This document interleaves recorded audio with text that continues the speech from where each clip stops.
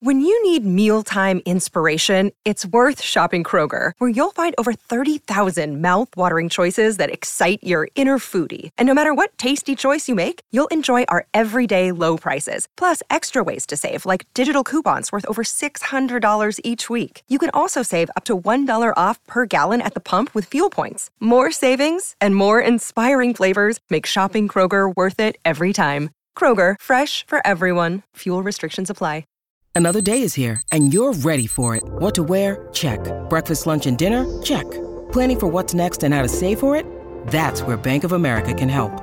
For your financial to-dos, Bank of America has experts ready to help get you closer to your goals. Get started at one of our local financial centers or 24/7 in our mobile banking app. Find a location near you at bankofamerica.com/talktous. What would you like the power to do? Mobile banking requires downloading the app and is only available for select devices. Message and data rates may apply. Bank of America N.A., member FDIC. I will be damned if the same politicians who refused to act then are going to try to come back today. The real content of any kind of revolutionary thrust lies in the principles and the goals that you're striving for. When the powerful use their position to bully others, we all lose. A system of justice will be the richer for diversity of background and experience. And correction! Hello, everybody. It's me, Ms. Cracker, and I'm here with my co-pilot, Caitlin, because it's time for She's a Woman! It's a podcast for every human being who looks into the mirror and says, She's a woman! And for the people who love them. Every week, we talk to incredible women of all kinds from all walks of life and invite them to share their stories with you, our incredible listeners, and that's exactly what we're going to do today. Caitlin, hello. Hello. How are you doing today? I'm okay. I feel like you're very chipper and I'm kind of tired and moody. You know what I mean? I know, which is funny because I got exactly no sleep last night. I was awake thinking about my New Year's resolutions. Is that really what you were awake thinking about? I was awake. I was like, God, oh my gosh, I have to improve my life. I have to change my life. And so I didn't get any sleep, but you got an effective amount of sleep, I feel. I did. Well, I think that's what I think you're like punch drunk. You know what I mean? Oh, yeah. That's like a phrase, right? When you. Oh, yeah. Absolutely. I'm just like, woo. You're losing it. You know what I mean? By the time we get to our gig tonight, I'm going to be completely dead. Yeah, it'll switch. Yeah. You know? And then I'll get on the dance floor and I'll be like, woo, again. And then I'll get home and I'll be like, oh, God, I have to go to bed. And then I'll do one more thing and then I'll be like, woo, I'm awake. And then you won't get any sleep. Yeah. All over again. But anyway, I was thinking about our upcoming year. At the time that we're recording this, it's December, but this will be airing at the beginning of a new year. And so I wanted to talk to you about what some of your goals are. I know, like, I'll say for me personally, I'm sure that we both have goals of reading and goals of fitness and everything, but I want to hear what yours are. You're right about the reading. So my goal for last year was read 50 books. And how many books did you read, Caitlin? I'm on like book 63 right now. You're a crazy person. That's more than a book every week. Yeah. So for next year... And we're not talking about skinny books either. No. So for next year, I want to read 75 books. So let me up the... Jesus Christ. Push myself a little bit more now that I know that I can do 50 books. I want to be in the best shape of my life. I want to be like athlete shape, you know what I mean? Oh, she wants to be women's gold medalist. Yeah, well, maybe kickboxing champion. Right. Yeah. I want to save my money better. Yeah. Because I've not been great at that. Yeah. I want to learn to cook more. And I want to go to Switzerland. By the way, I want you guys to envision this. Caitlin has little pink kickboxing gloves, and she goes and does kickboxing for like 2 to 4 hours every day. So she's really working hard. You know. Not today, though. She's out there sweating today. She slept in. She's very grumpy. Anyway, so those are your goals, Caitlin. Here are some of mine. My book goal is a little more modest than yours because I read like 6 books this year. Okay, well, I feel like that's more than last year at least. Yeah, so I want to read a book a month. Okay. Yeah. So we're like restarting that goal. Yeah, we're restarting that goal. Okay. I want to consistently eat well because I feel like sometimes I eat really well for a long time and then I will like go off the deep end. And have like really not just like I don't mean like carb-filled food. I mean like just junk food. You know what I mean? Yeah, so yeah. There's that. I want to learn to make sushi. Yeah, you've been randomly the last week you decided sushi. Because Hamster, my mother, that's her nickname, Hamster, used to make sushi all the time, and I feel like I can do it. I ordered the sushi mat and everything. I want to empty out my closets because I feel like a good one. You know, my apartment is pretty immaculate. But whoa, okay, all right. My apartment is immaculate. But the closets are like my portrait of Dorian Gray, like the secret. Like I kind of feel the same way. I feel like I need to go through my stuff and figure out what I can get rid of. I want to go to Tokyo. That's my place. Okay, interesting. Yeah. Anyway, Caitlin, I want to dive right into our weekly interview, but first I have a little treat for you. Every week we do a segment called Here's the Good News, where we share positive stories torn from the headlines. The idea is that they'll bring you, our listeners, a little hope during these difficult times. And this week, our news is all about human rights. Mm-hmm. Today's news comes from Botswana, a large nation just above South Africa, where a high-profile legal battle for LGBTQIA+ rights has been boiling since 2019. So, here's the good news. A few weeks ago, a Botswana appeals court upheld a ruling that effectively decriminalized gay sex, making it so that queer people there can no longer be penalized for going about their daily lives. The decision has been hailed as a huge step forward for Botswana. The country now joins Angola, Cape Verde, Gabon, Guinea-Bissau, Lesotho, Mozambique, and other African nations in making room for queer life. Now, before this ruling was first made in 2019, engaging in gay sex in Botswana was punishable by up to 7 years in prison. I can't even imagine what that must have been like for queer people and communities there. But I'm so happy that there has been a change, especially when I see the celebrations that have erupted around this new step forward. According to Reuters, members of the gay community at the court in Botswana wore rainbow-colored masks to mark the occasion and reacted with loud cheers and even tears of joy when the decision was handed down. So, Caitlin, I think that this is good news, not just for the people of Botswana, but I think it's a signal to the world. It shows us that change is possible. There are still many nations all over the world where queer people are penalized for being themselves, and the United States certainly has a lot of changes to make when it comes to caring for queer citizens. But progress is possible, and it's happening. I feel like it's a good story to go with our kind of goals episode, you know what I mean? Because like a goal of the greater world should be to just accept queer people, you know?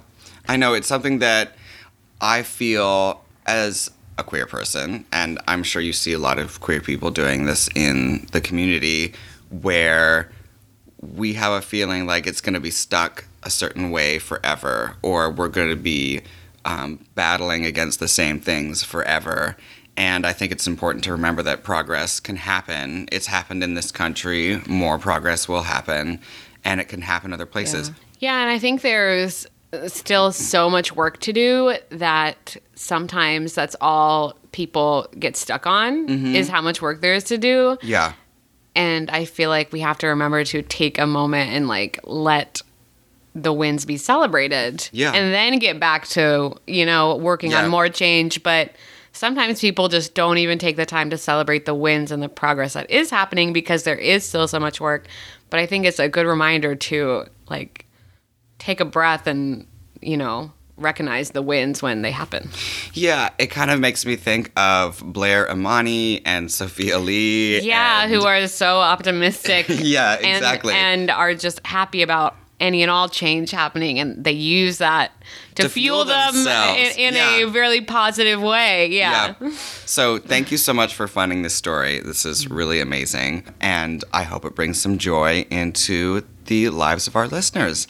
But for now, Caitlin, it's time to take a little break. Okay, we're back. Now, before we continue, let me say this. If you enjoy your time with us today, make sure to subscribe, rate, and review the podcast. Hands down, we love reviews, don't we, Caitlin? We love them. I feel like we repeat this every single time about how much we love them, but it's just the facts. Yeah.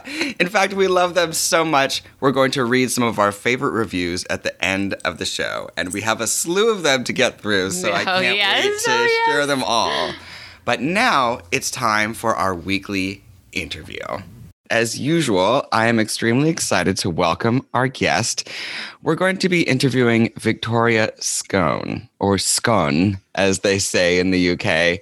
Scone is a fantastically talented drag queen who hails from Cardiff in Wales, first and foremost. But she's also a groundbreaking figure because she is the first cisgendered woman to compete on RuPaul's Drag Race.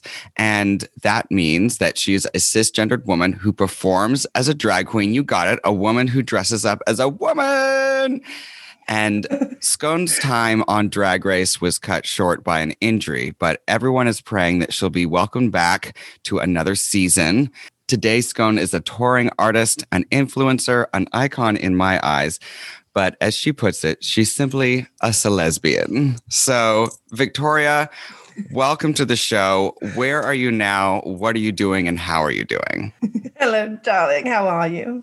I'm very good. Oh, I just want to let the audience know that we are talking and we can see each other. You can't see us. We're both fully in pajamas. And I have a ding on my forehead because I was gesturing wildly at Caitlin before this, and I cut my own face with my own fingernail. So just to let you know, drag isn't all glamour all the time. You've just spoilt the illusion. We've got to make them pretend we're in full drag here. Okay, we're in full Elizabethan drag. We're eating cakes, we're sipping tea with a little spot of gin in it. Is that a thing? I am having gin, by the way. Oh, okay. I'm currently in my flat in Cardiff, my apartment with my girlfriend, and we are sorting through all the old shit from my drag room. And trying to put up a few Christmas decorations because we have not really yet until today. And it is midway through December, so we're a bit late, really. But we're just women on the go. We're just busy ladies. I see on your Instagram that you're constantly touring and going in and out of bars and clubs and hospitals.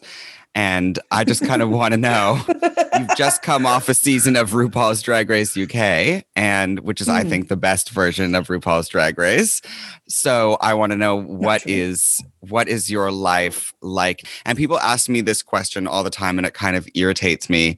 But I realize that it is sometimes important to appreciate how much your life changes once you've been on the race. It does a lot. Maybe even... I can't say because from other people's experience, but maybe even more so for me because I was really not taken seriously at all in drag before Drag Race. It's incredibly hard for anyone to start in drag, but I would say from personal experience, even harder for a cis woman or someone that's not considered the norm to start in drag and then to continue getting booked. And when you say you weren't taken seriously, now you know what it's like to be taken seriously a little more. What was it that made you feel like you weren't taken seriously when you were working before the race? I would see sort of cis male drag queens that started at the same time as me or after me, just sort of soaring ahead with their bookings. Basically, bookings is like a currency in drag. It's like, where are you working? How much are you getting paid? Everyone talks. So yeah, I just wasn't getting booked. Or if I was, it was under a lower pay, or I would take it. Would get me, longer to get paid. I was just treated with less respect than my other drag queen comrades. That's such an important issue to cover, which is something that we are going to cover a little later in this interview. But now I just want to talk about something that will make you happy instead. We'll dive into that in a minute. Is it food? We're going to talk about scones and clotted cream. What I want to ask you is, do you have fans tell you how much you've inspired them when you go around touring? I know that it's one of the best parts of touring for me and for a lot of queens. And I just want to know the kind of positive responses that you've gotten from people. Well, when they can get a word in edgeways, because Ginger talks so much in the bloody meet and greet, doesn't she? For reference, Cracker and I have just come off tour we did a lovely Halloween tour, didn't we, darling? That's where we Yes, we did. Yes. And Ginger loves a chat and a meet and greet. Ginger Minch. You couldn't tear her away from the fans. No, it's nice. It's a lovely treat to have. Whereas you and I just stood there like comatose. We don't understand a show that's not all about us. We don't understand exactly. that. But yes, definitely. So many, not even just women, but specifically women or non-binary people, trans women, tell me how much my participation in the show and the casting on the show means a lot to them, and how they see themselves reflected in me. And it's very touching, it does make it all very worthwhile. It's very bizarre because I never thought that this was going to be the case for me. I never thought this was going to happen. It's been thrust upon me. I've spoken about how I sort of applied. So season 3 was the first time I applied and obviously got on. But I kind of applied just so I could say I'd applied, and they see women are applying and they're not having them on. I got on. Yeah. So, careful what you wish for, definitely. So it's pretty crazy that these people are sort of looking up to me as this icon now, this lesbian. Right. And she deserves it because she can sing, she can dance, she can host, and she's proven all of these things, and she's more yet to prove. So I feel like those are some softball questions that you could get in any interview. But now I want to jump to my favorite part of the interview, which is where I hit rewind a little bit and talk about the story of your life. I want to talk about young Scone when you were still just flour and butter. You were born in Portsmouth in the UK. What was your childhood like? What was your family like? Very supportive parents. But they sort of wanted me, my mum definitely wanted me to be thrust into the world of musical theatre and dance. Obviously I've got the physique of a ballerina, naturally, so it's mad that it didn't happen for me. But yeah, she wanted me to be in on the West End. It hasn't happened yet, but you never know, darling. But so I was thrust into dance lessons from the age of 3, singing lessons, guitar lessons, everything that they could have me do that was theatrical. But I've always said that, it didn't work out for me, and it caused me some very unhappy times with sort of struggling with my weight when I went to dance college and musical theatre college. But, I've never been able to escape it because it's such a big part of drag. As you said, I'm a singer, I'm an entertainer, and I wouldn't be the performer I am now if it wasn't for all those dance lessons and staring at myself in a mirror in tights and crying. So yeah, I always describe it as like Stockholm syndrome, like you fall in love with your oppressor, like it's done horrible things to me, but I can't escape it. I am truly in love with musical theatre and dance. Performance is not the only important part of your identity. You are very proudly a lesbian. Big fat dyke. Who you are is entwined with your sexuality. You have a beautiful partner, Danny. Yeah. I wanted to ask you, when did you begin to realize that was part of who you were? And what was that like? I think I knew I sort of self-identified as bisexual maybe when I was like 14, 15. But I think I was terrified to come out. So my dad is a policeman. Not that means that he would be any less supportive, but I think at the time it was sort of very conservative. Like it just wasn't really an option in my mind to talk about it. I'd had a boyfriend from when I was like 15, 16. And I kind of just then hopped onto more other boyfriends to try and distract from my queerness, maybe. I'm not really sure. I was totally in denial. Internalized homophobia and all these things that I had to be this like woman that goes with man and has babies one day. And then eventually I realized I really, really didn't want to do that. That was really the last thing I wanted to do. But that was really, really late into my life. So I didn't come out to my parents and really openly until I was 26. Really, really late. Yeah. Really. And I wish I'd come out sooner, but again, if I had, then maybe I wouldn't have met Danny. So everything happens for a reason, and I'm wildly happy with my situation now with my partner. She's the best thing that could possibly happen to me. She looks after me very well. I don't know what I did in a past life to deserve her, but I must have saved someone's life because she is an angel, as you know. I love seeing you together, and I love seeing lesbian life represented. Because it's not enough. It's not enough. Caitlin and I will tell you, we think that there should be more exposure for lesbian life and more thanks given to the lesbians that run drag as well, whether it's on stage or behind the scenes. We are the glue of this community. Yes, absolutely. Which makes me want to ask, when were you first exposed to drag and what drew you to it? I mean, obviously you're a performer, so there's that, but... Well, I was in pantomimes from a very, very young age. Now, I know that pantomimes are like not really over in the States, right? You don't really... Yeah, could you explain for our American listeners what a pantomime is? A panto? A panto, right. It's very unusual. Each one is different and unique in its own way. Usually like a fairy tale, like Cinderella or Sleeping Beauty or Aladdin. And it's all very tongue-in-cheek, a little bit naughty, but it is for the kids, it's for families. And there's usually some main characters that are drag queens. In every pantomime, there is a drag queen of some sort. Yeah. Not in like a beautiful sense. Like usually they'll have like blue smeared across their eyes and a bit of pink across the lips, and that's it. And they've got a wig on. Right. I have all these jokes to make from that, but I'll just leave it alone. So my drag. Yeah, exactly. There, that's the way to go. Yeah, that's the way to go. And it's all just a bit silly. And usually, there's like sweets thrown into the audience, water cannons. Like it's all just a big fun mess. And there's sayings that everyone learns while you watch pantos, like, oh, he's behind you, and oh no, he isn't, and things like that. It's just very British, a little bit problematic, but we love it. And I just love pantos. And that's sort of the first time that I'd been exposed to drag queens, and probably in the most British way possible is to be via a pantomime. And I think that's why my drag is so large and extravagant, and usually about food as well. Pantos, there's lots of like food-based costumes. I feel like I'm missing this piece of my life by not having pantos in my life. So you had to mother yourself. A little bit, yeah. But I mean, it takes a village, it does. I did meet an awful lot of supportive people along the way, especially when I moved to Wales.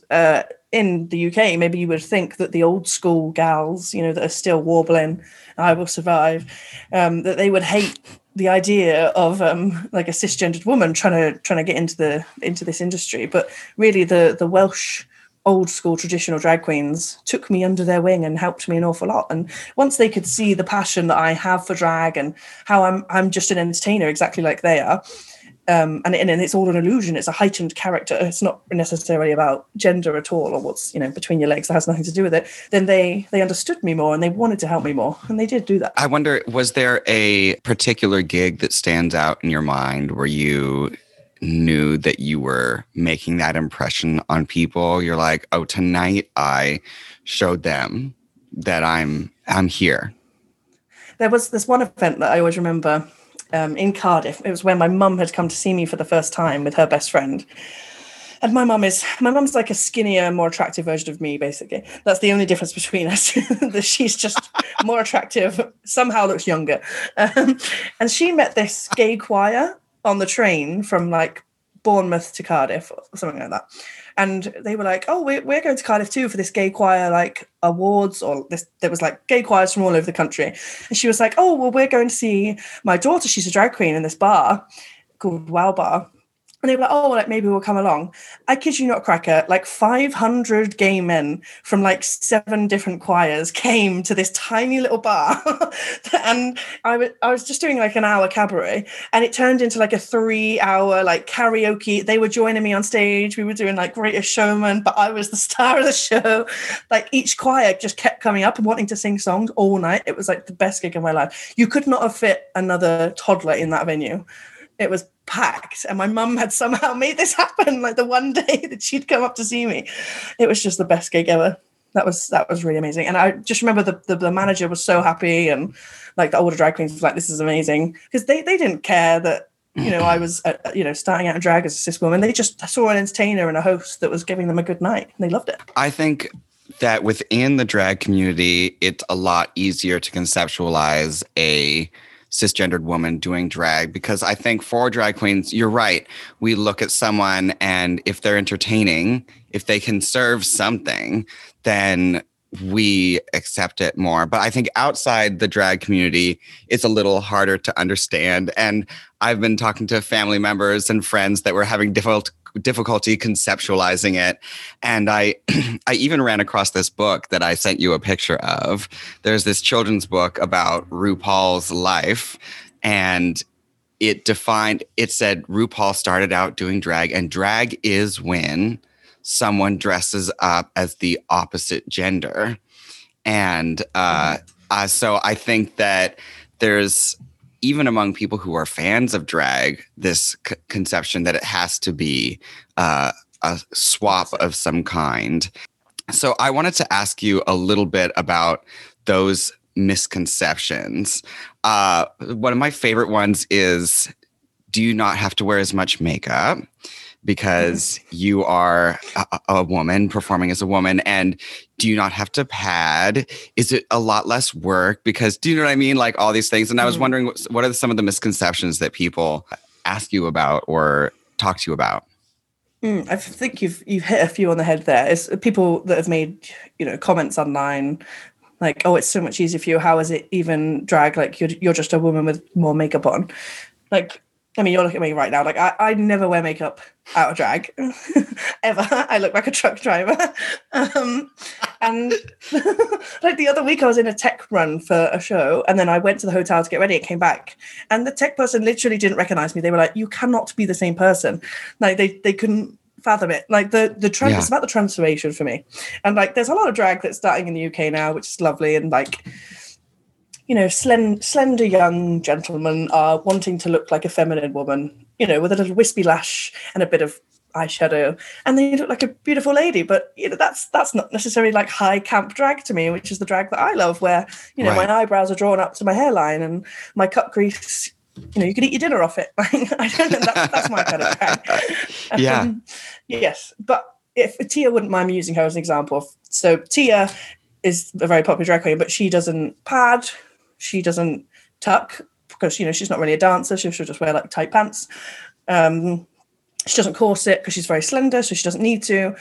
Whereas I'm larger, so I corset, I pad. I've got a massive vagina, so I have to tuck it away. No, very meaty. It's actually a problem when it comes to carry-on luggage at the airport. Yeah, exactly. We've run into it. Yeah, it really reinvents the word fanny pack. As you know, I wear an awful lot of makeup, but that is an interesting topic because I've spoken to other cis women drag queens or non-binary performers, is that they feel they need to wear, and I felt that I need to wear this huge, extravagant clown makeup to prove a point that, look, I'm really making a transformation. And I'm kind of slowly getting over that a little bit because I was taking it very far, like really clowning myself up, basically. And I love that kind of drag, but maybe I don't think it's necessary. I think I was just doing it because I felt I had to. I've watched you go both ways. I've seen you do very glam. You did some very glam makeup for your recent ad campaign. Do you feel like, as a cisgendered woman, that you kind of have to be 3 times as good to make the headway as everybody else? And you're nodding right now, so I'm just going to say, talk about that. And what does that feel like? Oh, absolutely. Yes, definitely. You have to work 3 times as harder just to prove that you're on the same level. Like, I don't know if it's a mindset. I don't know if it's what I think has been projected onto me or what people have actually made me think. But I've always felt like, I have to work 3 times as harder. I think maybe that's been proven by the fact that I didn't get booked as much. And I know that I am better, or, I sing better, or I could do a longer set. And, because some people can't talk on a mic at all, whereas I love talking on the mic. I can talk for hours. I don't know if it's because I've thought, well, they can just get any drag queen. There's a million drag queens lining up. Why would they want to take a chance on a cis woman when they've got to fill that bar that night? They've got to make sure that people stay in the bar. They want to guarantee. They don't want something that someone might not like. Why would they take a risk? So I get it. Especially in like COVID times, because we are scrambling to keep bars open. Why would you take a risk when, you can just have the same drag queen that you've had for years and everyone loves them? It swings and roundabouts. we need to nurture upcoming drag so much, because, you know, we think that Drag Race like sets the bar for drag. It doesn't. If we don't nurture our, you know, grassroots drag, where it's actually happening, where real drag and people that need drag to have a career is happening, then there's nothing to go on Drag Race. I always think of this metaphor when people ask me about how Drag Race has changed the drag scene. I always think of a metaphor of like a kindergarten classroom where you tell a bunch of kids, okay, draw anything you want to draw. And they're all having fun with their crayons and everything. And that's sort of what drag was like before Drag Race. And then if you tell the kids, well, the kid with the best picture gets to go to recess early, it sort of changes the tone of the whole situation and creates a different kind of competition that isn't sometimes as nurturing. Before, queens were working without the idea that they would ever get anything at all. And now they are working with the idea that they should get something, you know, and it can, unless we change that, take away from the nurturing environment a little bit. I want to say about your perception of the way people view cisgendered women in drag. I know that I have heard comments before where like, oh, well, she can just do makeup, you know, she can't really perform, which is not something that you would say about a cis male queen. Like exactly. If she can do just makeup and that's it, then you're like, work, you know, and like they get a pass. They're a look queen. But if you're a cisgendered woman and you're a look queen, then you're not quite a queen. You can't do it all. So I definitely don't think that it's, you know, in your perception. And I think that, of course, there are so many people that would agree with what you're saying. I didn't write this question down, but I have been seeing stuff about this on Instagram more and more lately. And so I wanted to ask you about it because we've talked about it.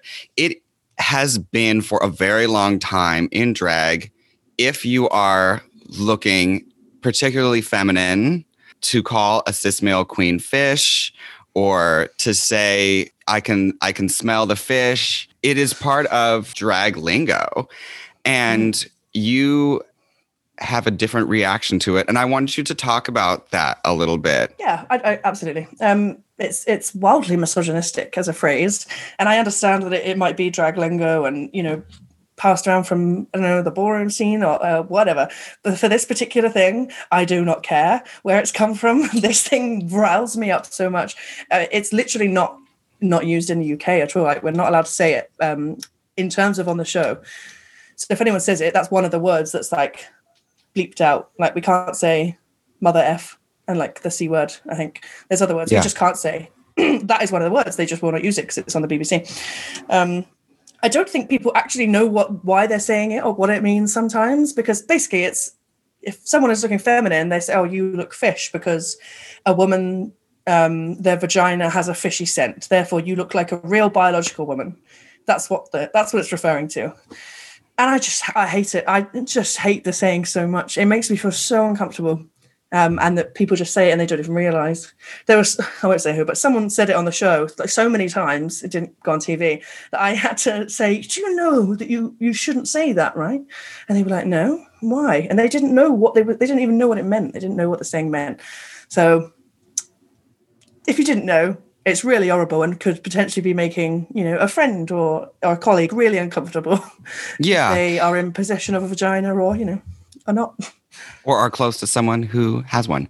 Yeah, no, I just thought I would bring that up because it's so embedded in American lingo that I don't think I thought about it at all. And I think it's a wonderful education point if you are listening to this podcast to realize what you're saying and how you might make people feel if you say that. I've been thinking about this theme for the podcast a lot, which is what things can we do for people that are free? And one of the things that we can do for other people that's free is use language that makes everyone comfortable. I don't think there's any giant sacrifice in dropping a phrase or two if you're making people uncomfortable. So thank you for sharing that. I appreciate that a lot. You have made a path for yourself where like few ladies have been able to go. And I wonder if you have anything that you would say to young women who are trying to blaze a trail for themselves, not necessarily women who want to get into drag, cis women who want to get into drag, but just any young woman of any kind, women plus, who are looking to blaze a trail for themselves. Specifically lesbians as well. I will okay, general, but specifically lesbians, is that I personally love saying this out loud, and I love how it sounds in my mouth, that there's nothing stronger than a woman that categorically does not need a man, financially, emotionally, sexually. I do not need a man at all. And I don't need permission from a man or from a woman or for anyone to do anything. People come up to me and say, "Oh, you've inspired me so much. I didn't even know that drag was a possibility for me as a woman or as a non-binary person or as a trans person." I'm like, who do you need permission from? Please just do it. But I think that does relate to absolutely anything. You don't need permission to do anything. Like there's that TikTok that's going around at the moment, like, how dangerous is it that I, as an adult, am just unsupervised all the time and no one's looking after me? I feel like that every day, that no one is like checking that I'm doing all right, or like, have I done my taxes? Like, have I tidied my room? Have I washed my underwear? I just have to do it. And like, and have I done my underwear? No. Absolutely not. I'm just buying new ones. Oh my gosh. Yes, same. Exactly. So I think that's maybe relevant for everything. It's like, what are we waiting for? Why are we not just doing these things? Like, we're wasting so much time. Like, I wish I started drag earlier. I wish I came out earlier. Like, who was I waiting to tell? Who was I waiting for permission from? There is no one. It's just yourself. Like, get on with it, please. Yeah, absolutely. That's my advice. That's beautiful. And so I wonder, with that in mind, you have launched your own drag career. You've been on RuPaul's Drag Race. You've started touring. You're doing corporate work as well. You're getting those corporate dollars. What's the dream next? What's the next step that you want to take? I would really love to tour America. Well, I want to tour the world. I really want to do a Work the World tour. They look really okay. fun. Yeah. But I want to go on Strictly. I'd love to host TV. I just want to be an all-around lesbian, really. I'd love to be in Pantos. I'd love to be in the West End, but honestly, I'm not sure what role I would do now, because I'd want to do it in drag. So maybe someone will write me a role. We have loved watching you do all the things that you have done. We have loved watching you on TV. I have loved being on tour with you, and we can't wait to see what you do next. Thank you so much, Victoria. Thank you for having me. All right, Caitlin, that was our interview for today. And we had a lot of nice garbage truck noise around in the background. I don't know if that came through on the mic. It's a Tuesday, Yeah. Which I don't know if that means. It means there's a lot of garbage on Tuesdays, I guess. I don't know. Anyway, so yes, that was our interview with Victoria Scone. And it was so lovely talking to her because we've been on tour with her, and it feels like seeing family again. Yeah, it feels like reconnecting with an old friend. I feel like I've learned so much from her. I've always said that drag can be an empowering and wonderful thing to women, but I really get the perspective from her of what that feels like firsthand, if that makes sense. Yeah. Things that you might not have ever realized were offensive. Mm-hmm. And different things that you never realized were empowering, or you know what I mean? Right, and you can hear it from her as like, well, as someone that is a woman in the drag community, right. This is how it feels for me. Yeah. And basically, gay cis men are generally off the mark. Yeah. You know what I mean? Absolutely. Like they just, they think they're getting it, but most times not quite. Yeah. It's made me change a lot of things that I do, and it's also made me appreciate drag more. So I really love talking to her today, and I honestly can't wait to see what she does next. I hope she comes and does a little show in New York or something that we can go to. Yep. Anyway, enough about that. It's time for us to take a little break. Okay, we're back. Now, I want to say this again. If you liked your time with us today, Make sure to subscribe, rate, and review the podcast. We love reviews. In fact, we love them so much, we're going to read some of our favorite reviews right here at the end of the show. Caitlin, do you have a favorite review this week? I do. Uplifting and inspiring. I love listening to this podcast. The guests are diverse, fun, and the conversations are amazing. I also love the Here's the Good News segment at the beginning, especially when it's a story about an animal. Which we provide. We basically, I feel like 80% of them are animal stories. Yeah. We have to purposefully search for a story that's not about an animal because that is where our mind is going all the time, and what generally comes across our feeds is animal news. Yeah. So it's nice to know that other people like the animal stories because they are also my favorite good news stories. So thank you for supporting our obsession. We appreciate you. And listeners, if you want your review read here on the show, all you have to do is submit one, and we will likely get to it. But enough about that. Because, Caitlin, it's time for the credits. Your favorite part. That's right. This podcast was produced by Caitlin Gretham, and then I did it. The cast includes me and also Caitlin and the sound of my little necklace. Tinkly, tinkly, tinkly. And the sound of garbage trucks. And the sound of garbage trucks. And it is distributed by the amazing Studio 71, who is now so... How are we going to get through a bingo tonight when you can't talk? And it is distributed by the amazing Studio 71, who edits it as well now. So thank you for joining us today. Make sure to tune in next Monday for another exciting episode. And remember, if you ever feel down, all you have to do is look in the mirror and say, "She's a woman!" And I'll be with you. I feel like the editor is going to have a doozy of a time getting around all my fumbles and stumbles. I feel like it's their job, you know? Okay, they're trained to do it. Yeah. Okay. It's going to be okay. Oh, God. Sounds like a crazy person.